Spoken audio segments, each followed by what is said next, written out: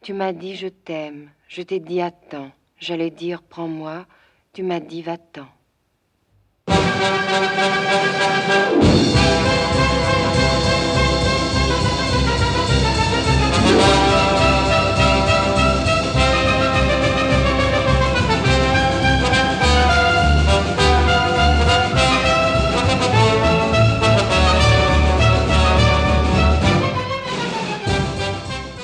Well, that was the opening music to Jules and Jim, released in 1962.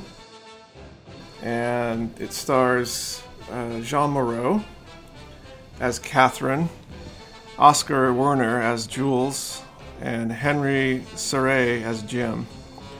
There's a few other supporting characters, but those are the main. Oh, I should mention Sabine Hodepin, who plays Sabine, La Petite.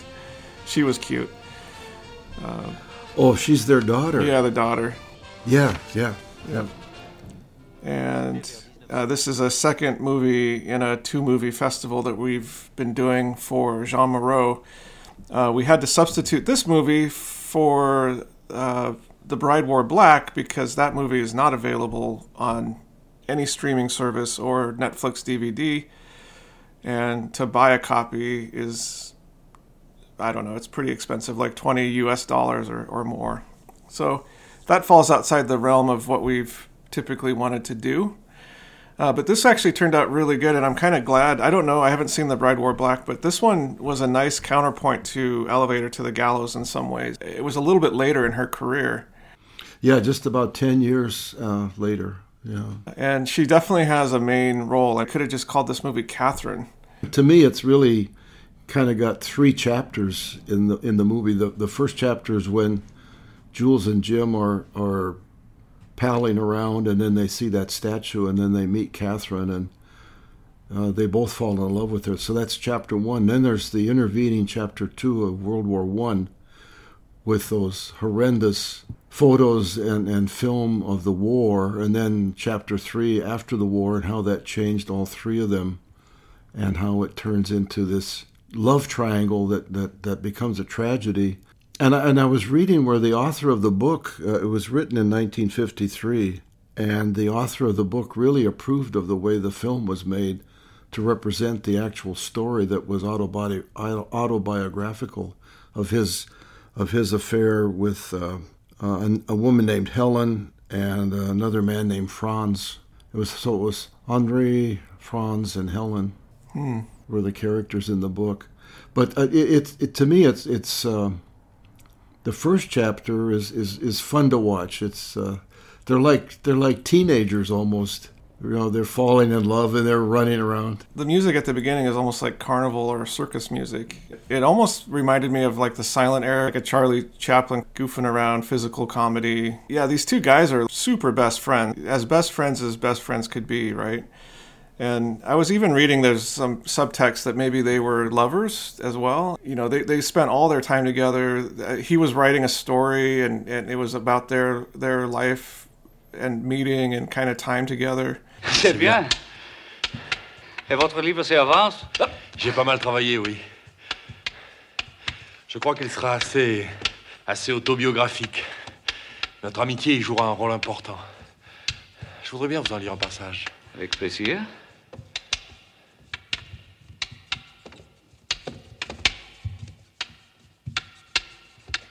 Jacques et Julien ne se quittaient plus. Le dernier roman de Julien avait eu du succès. Il y décrivait dans une atmosphère de contes de fées des femmes qu'il avait connues avant le temps de Jacques et même de Lucienne. Jacques était fier pour Julien. On les surnommait Don Quichotte et Sancho Panza, et les gens du quartier leur prêtèrent bientôt à leur insu des mœurs spéciales. Ils mangeaient ensemble dans de petits bistrots. Les cigares étaient leurs dépenses. Chacun choisissait le meilleur pour l'autre. C'est vraiment très beau. Si vous me le laissez, je voudrais le traduire en allemand. Et maintenant, à la douche.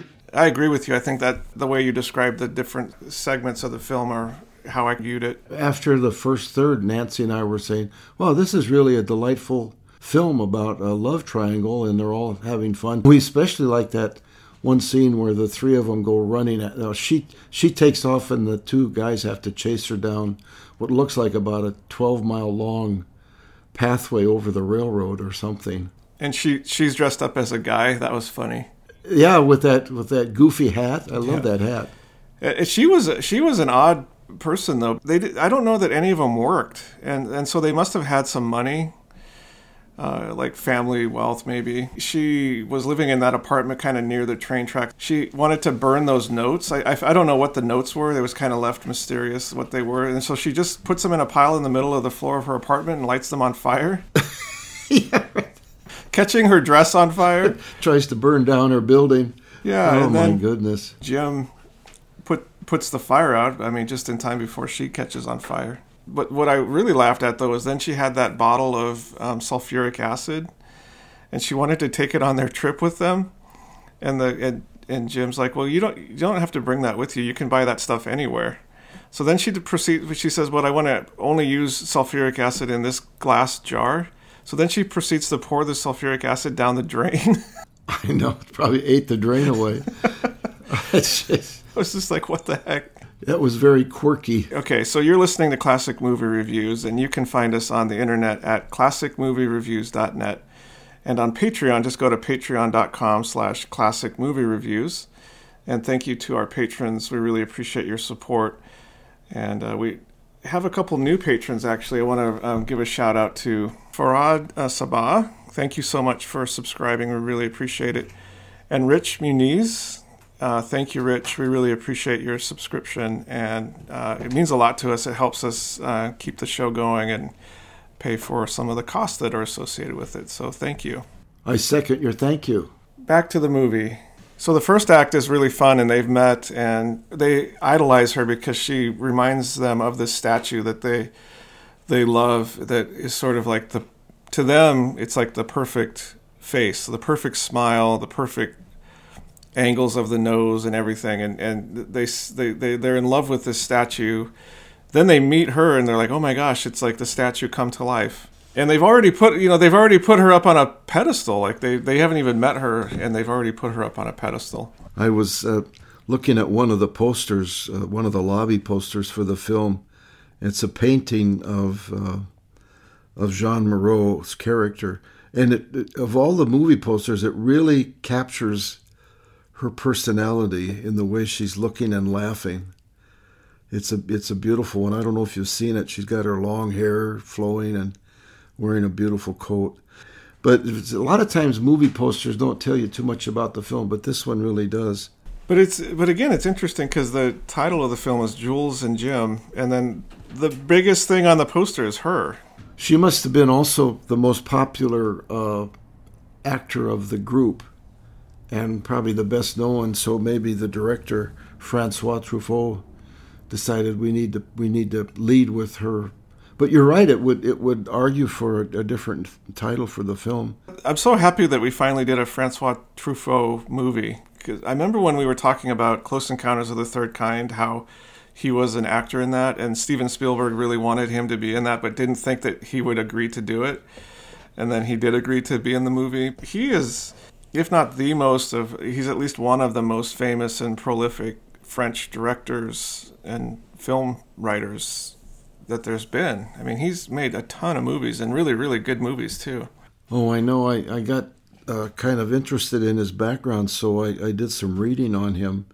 Tragically, he died at the age of 52. Yeah. Not long after he was appearing in Close Encounters of the Third Kind. But just a few of his films, The 400 Blows from 1959, Fahrenheit 451 from 1966, which starred Oscar Werner, The Bride Wore Black, which, if I ever see it coming again on Turner Classic Movies, I'll alert you to. Yeah, let me know. Because it often then will show up on HBO Max. And he had a stroke and then a brain tumor, and that was the end of his life. He had a really popular book I have not read. That the book is titled Hitchcock/Truffaut in 1966 that he authored, because Hitchcock was one of his favorite directors of all time. Oh, cool.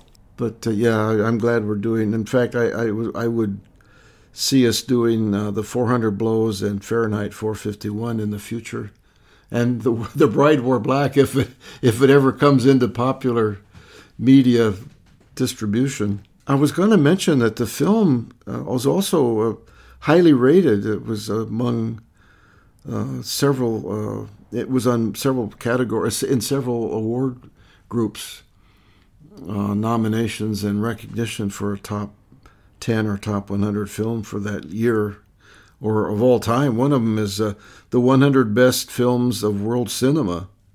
It was named for that in 2010 by Empire magazine. It's also, I think, considered part of that French New Wave of cinema, and I noticed there was interesting editing choices and interesting set design choices. So how he inserted those silent film footage from World War I, and then he would do like a really almost amateurish jump cut at the end of that to like another scene. It felt like something that somebody would do who had just started editing movies, but obviously, I mean, he's like one of the best directors ever. It was intentional that it was that way. Certain scenes, especially when they were in that chalet along the Rhine River, that felt like you were watching a stage play. Everything was perfectly arranged, the lighting was perfect, and it looked like you could just almost barely see the top of the set where the lights would have been. If they had just panned up like 2 inches, you would have seen the top of the set. And I think that was a stylistic choice. And then there were other scenes where it was just really dark and gritty, like when they were walking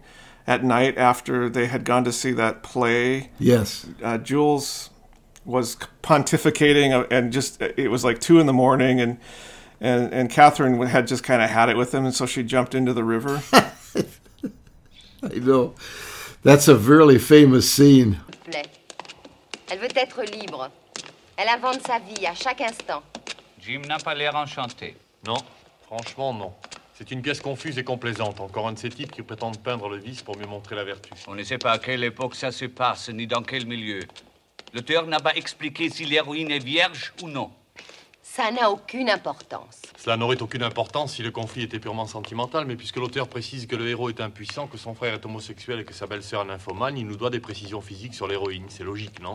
Non. Et puis d'abord, vous ne pensez qu'à ça. Parfaitement, madame. On ne pense qu'à ça et vous nous y aidez. Pas de psychologie ce soir, Jules. Ce n'est pas de la psychologie, c'est de la métaphysique. Dans le couple, l'important, c'est la fidélité de la femme. Celle de l'homme est secondaire. Qui a écrit « La femme est naturelle, donc abominable » C'est Baudelaire, mais il parlait des femmes d'un certain monde et d'une certaine société. Mais pas du tout, il parlait de la femme en général. Ce qu'il dit de la jeune fille, c'est magnifique. Épouvantail, monstre, assassin de l'art, dite sotte, dite salope. La plus grande imbécilité unie avec la plus grande dépravation. Oh, un instant, je n'ai pas fini.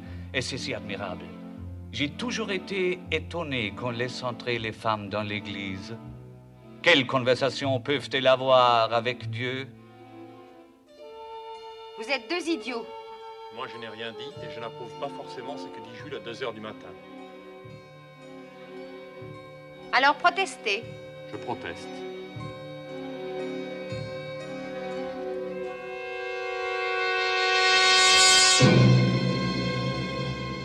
Le plongeon de Catherine se grava dans les yeux de Jim au point qu'il en fit le lendemain un dessin, lui qui ne dessinait pas.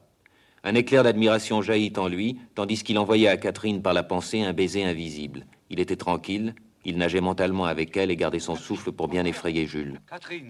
Catherine, pourquoi? Oh, Catherine, par là, venez. Catherine, tu es fou. Par là, Catherine. Prenez ma main. That was really gritty and really on location realistic. I thought, wow, she really jumped in the river, it looked like. Throughout the film, I could see kind of the shadow of Alfred Hitchcock in the black and white cinematography and some of the staging and sets, production values, that sort of thing. So I could see where the influence was coming through.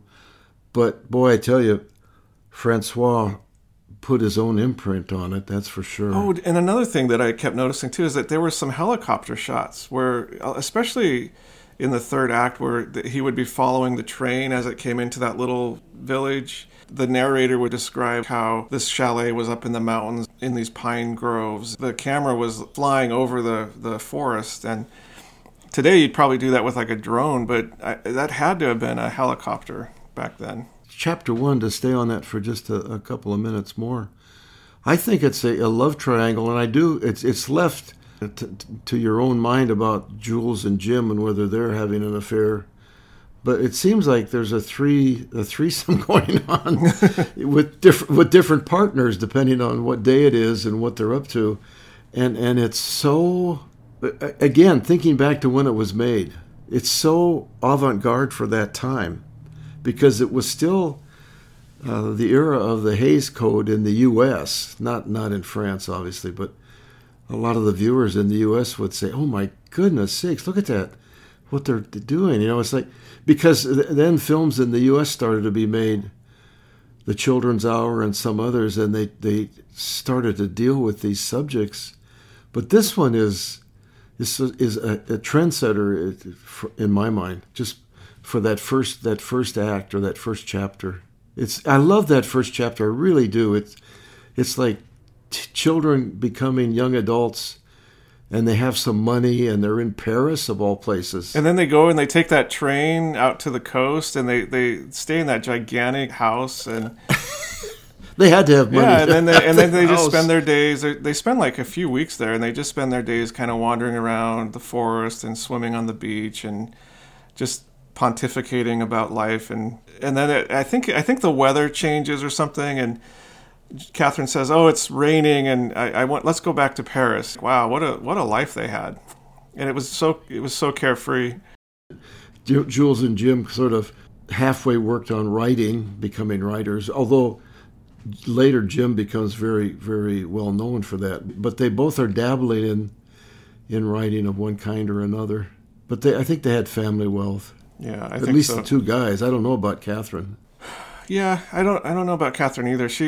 It's kind of ambiguous. She doesn't seem to have a job to support herself, but then she's also kind of with these guys, so maybe they're supporting her. I'm not sure. Then we get into that second act where it's World War I, and you definitely sense like a shift in the film and how this is forcing them to grow up, and Jules and Jim, their biggest concern is that they don't want to kill the other person, because they're on opposite sides. Oscar Werner's character is Austrian. And then Jim was French. It was French, okay. Yeah. And so they're on opposite sides of this horrendous trench warfare. And those film, the second chapter is the shortest of the three, obviously, but it has a huge impact on me as a viewer, because it transitions them from young adults, innocent, out in the countryside, to battle-weary veterans after World War I and the carnage that they'd gone through. So I think that second chapter, or the second part, is really fundamental to the film.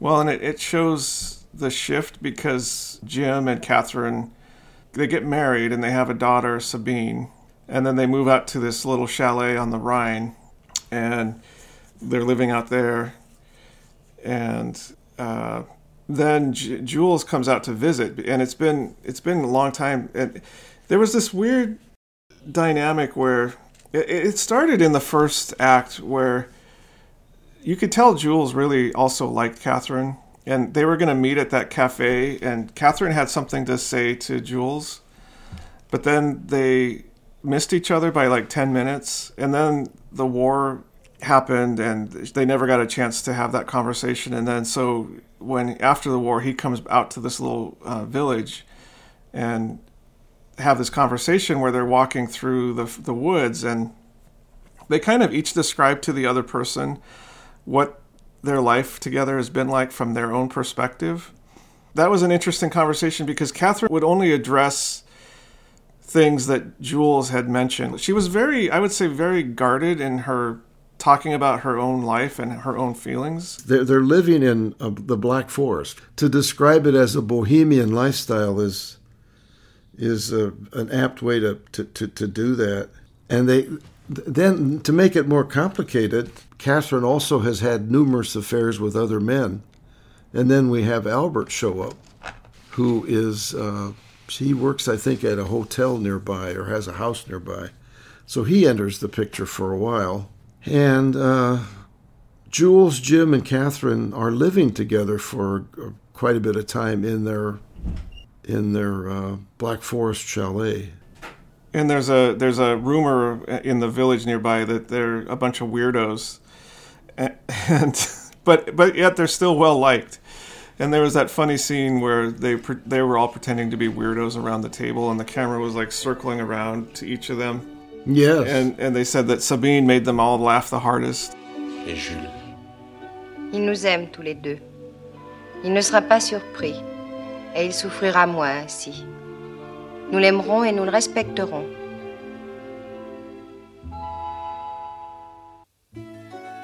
Dans le village au fond de la vallée, le trio était connu sous le nom de Les Trois Fous, mais à part ça, bien vu. Quand elle l'apprit, Catherine inventa un jeu, l'idiot du village. Le village, c'était la table. L'idiot, c'était chacun son tour. Sabine, surtout, déchaînait les fous rires.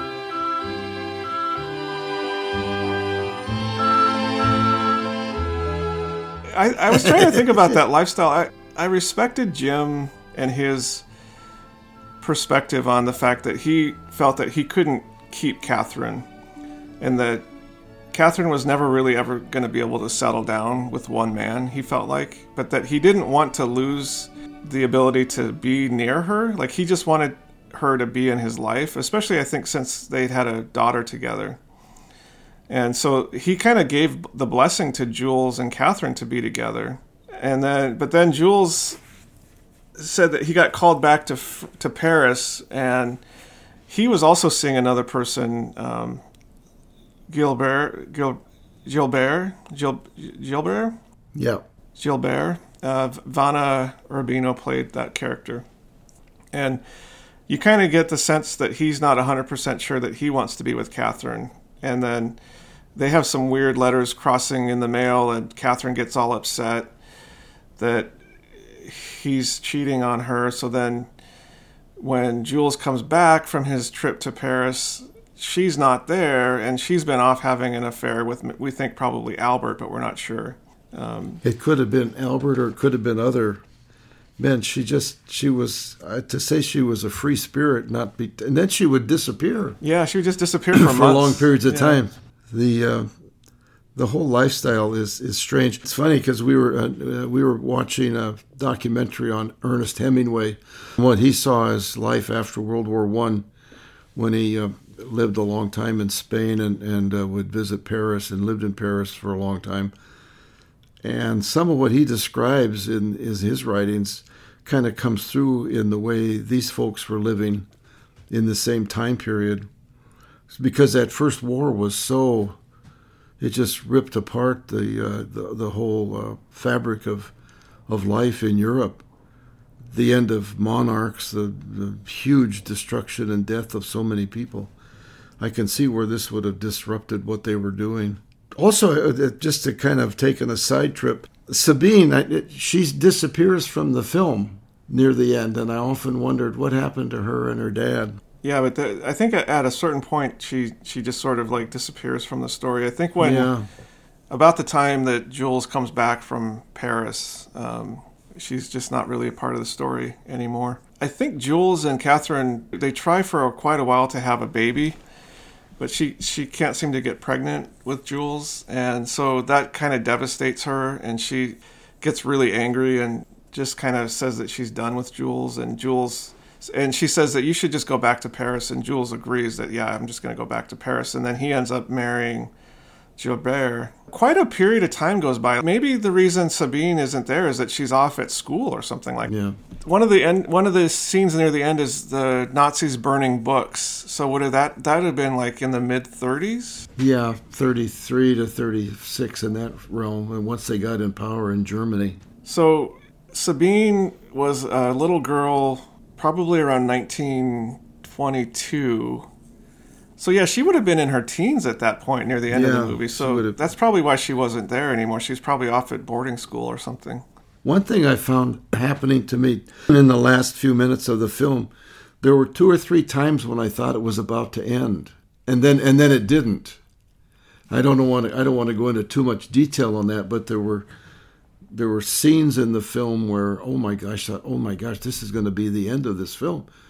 And lo and behold, it goes on. And then there's a lot of back and forth traveling between Paris and the Black Forest. And it kind of was like it would build me up to think this is going to happen, and then I'd say, oh, no, not yet. And then again. Yeah. And then when the final scenes do take place, I'm thinking, okay, is this just another setup? and I remember when we were watching it, Nancy and I were like, oh. It was like, oh, my goodness. Yeah. So anyway. Yeah. I'm trying to stay away from too much about the final part. It's the word that came to mind when I was watching this movie near the end was allegory. And the definition of allegory is a story, poem, or picture that can be interpreted to reveal a hidden meaning, typically a moral or political one. Oh, definitely, yes. And I felt like this whole movie was an allegory, and I actually wondered how much of it was real and how much of it was made up by one of the characters. So, do you remember in the first act of the film, they were at that gymnasium and they were boxing and kind of like kicking each other and just kind of goofing around. Yep. And then just out of nowhere, Jules says, "Hey, I've been working on a story, and it's about our life together." And then he just goes and I don't know where he gets it, but he just has the manuscript right there at the gymnasium. Yes. And then Jules says, "I'd like to read you some of it." And Jim's like, "Okay, great." And he just starts reading it to Jim right there in the gymnasium with all these other people like working out. I thought that was odd, but then I don't know. I kind of want to watch it again, but I almost feel like how much of what we saw after that was Jules' story that he was writing about their life together, and how much of it was actually what happened. And maybe it was almost like a retrospective thing where Jules finished that story at some point. And that's what we saw. The movie has a very dreamlike quality to it, and I think the way that it's edited and the way that some of the shots are set up and some of the dialogue too, and just some of the quirkiness of it, like how they're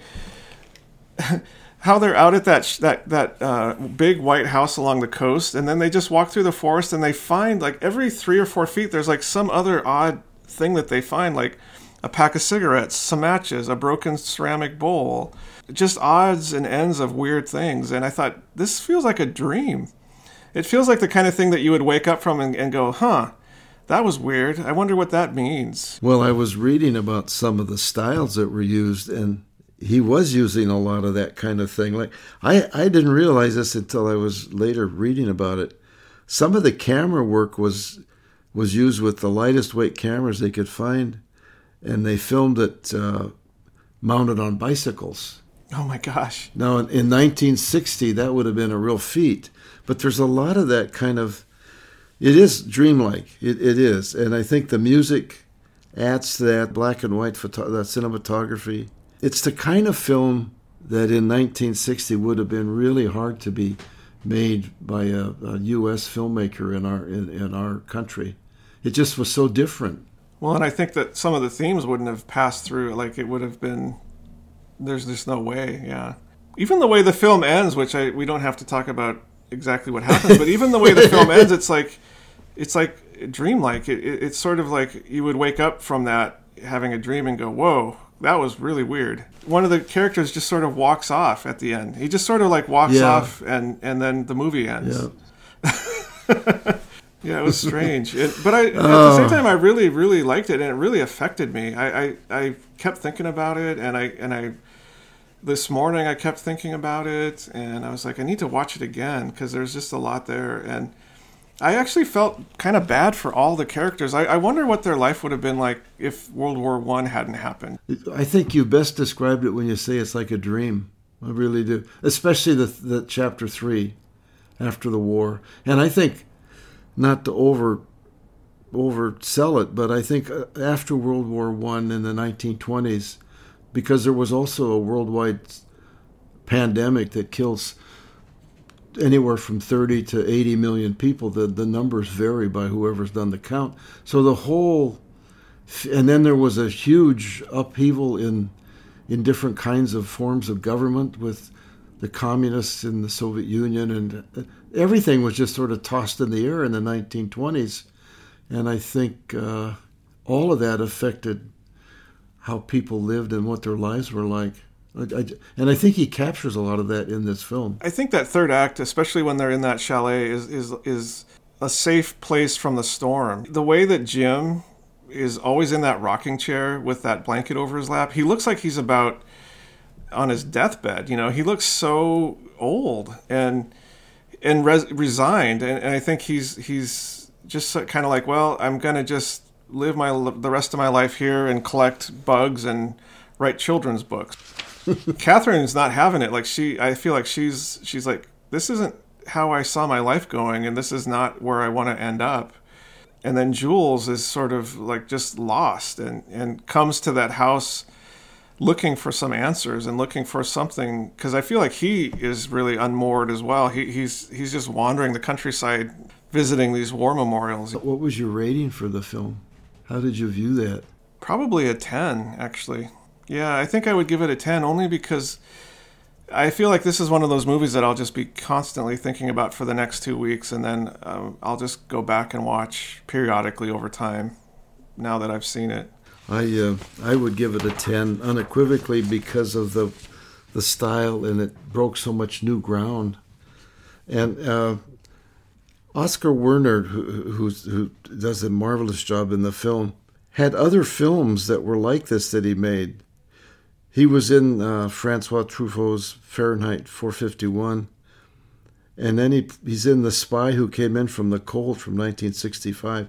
He had an interest in doing films that were really unusual or avant-garde, and I think this was at the early part of that period for him. So I would give it a 10. I would recommend for anyone who's seen it or not seen it to watch it again. It just takes you to a different place. It's the kind of movie that you just have to let wash over you and just absorb it. There's parts of it that don't make any sense, and there's parts of it that are sort of like goofy and just weird, like that whole scene in her apartment where she practically catches the place on fire and then pours sulfuric acid down the drain. It's the culmination of all these events and these scenes, and the way that it's put together, the editing, the cinematography, the acting is outstanding. Like, I thought Jeanne Moreau was absolutely brilliant in this movie. I mean, it's got to be one of her best films. I mean, I haven't seen all her films, but from what I was reading, people seem to think this is one of her best performances. There were a lot of awards and nominations for the film, too. I'm looking at a list here. Best Film from Any Source, Best Foreign Actress. It won for a Best European Film in an award. It goes on and on. A lot of these awards are from different groups that we don't ordinarily run into here with the reviews that we do, but it's really highly regarded. And what's interesting is it's quite different from the film that we were going to do originally, The Bride Wore Black, from 1968. Completely different. The Bride Wore Black really shows a lot of Hitchcock mentoring or influence, I think. Maybe is a word for it. But anyway, we both gave it 10s. That's not bad. And if you want some fun reading, go to the IMDb page and read the reviews from the users, because you'll get everything from this is a masterpiece to I still don't get it. Hopefully that's not the same person. No, two different people. Well, it was fun. Now coming up, before I forget, one of our listeners has suggested 4 James Bond films. I think we're going to have a guest on for the Dr. No episode. Probably the best, in my view, of the films is From Russia with Love. I really enjoyed that film. Well, I can't wait to watch Moonraker. I think Moonraker was my first James Bond movie that I saw in the theater. And Her Majesty's Secret Service is the one time they had a different Bond. I don't know how hard it is to find that film. I haven't seen it since it came out. Yeah, we'll have to double check that. And then Moonraker? Yeah, that's it. Well, that's our review of Jules and Jim. You've been listening to Classic Movie Reviews, and coming to you from North Bend, this is Matt. And here in Los Angeles, it's Bob, wishing everybody happy movie watching.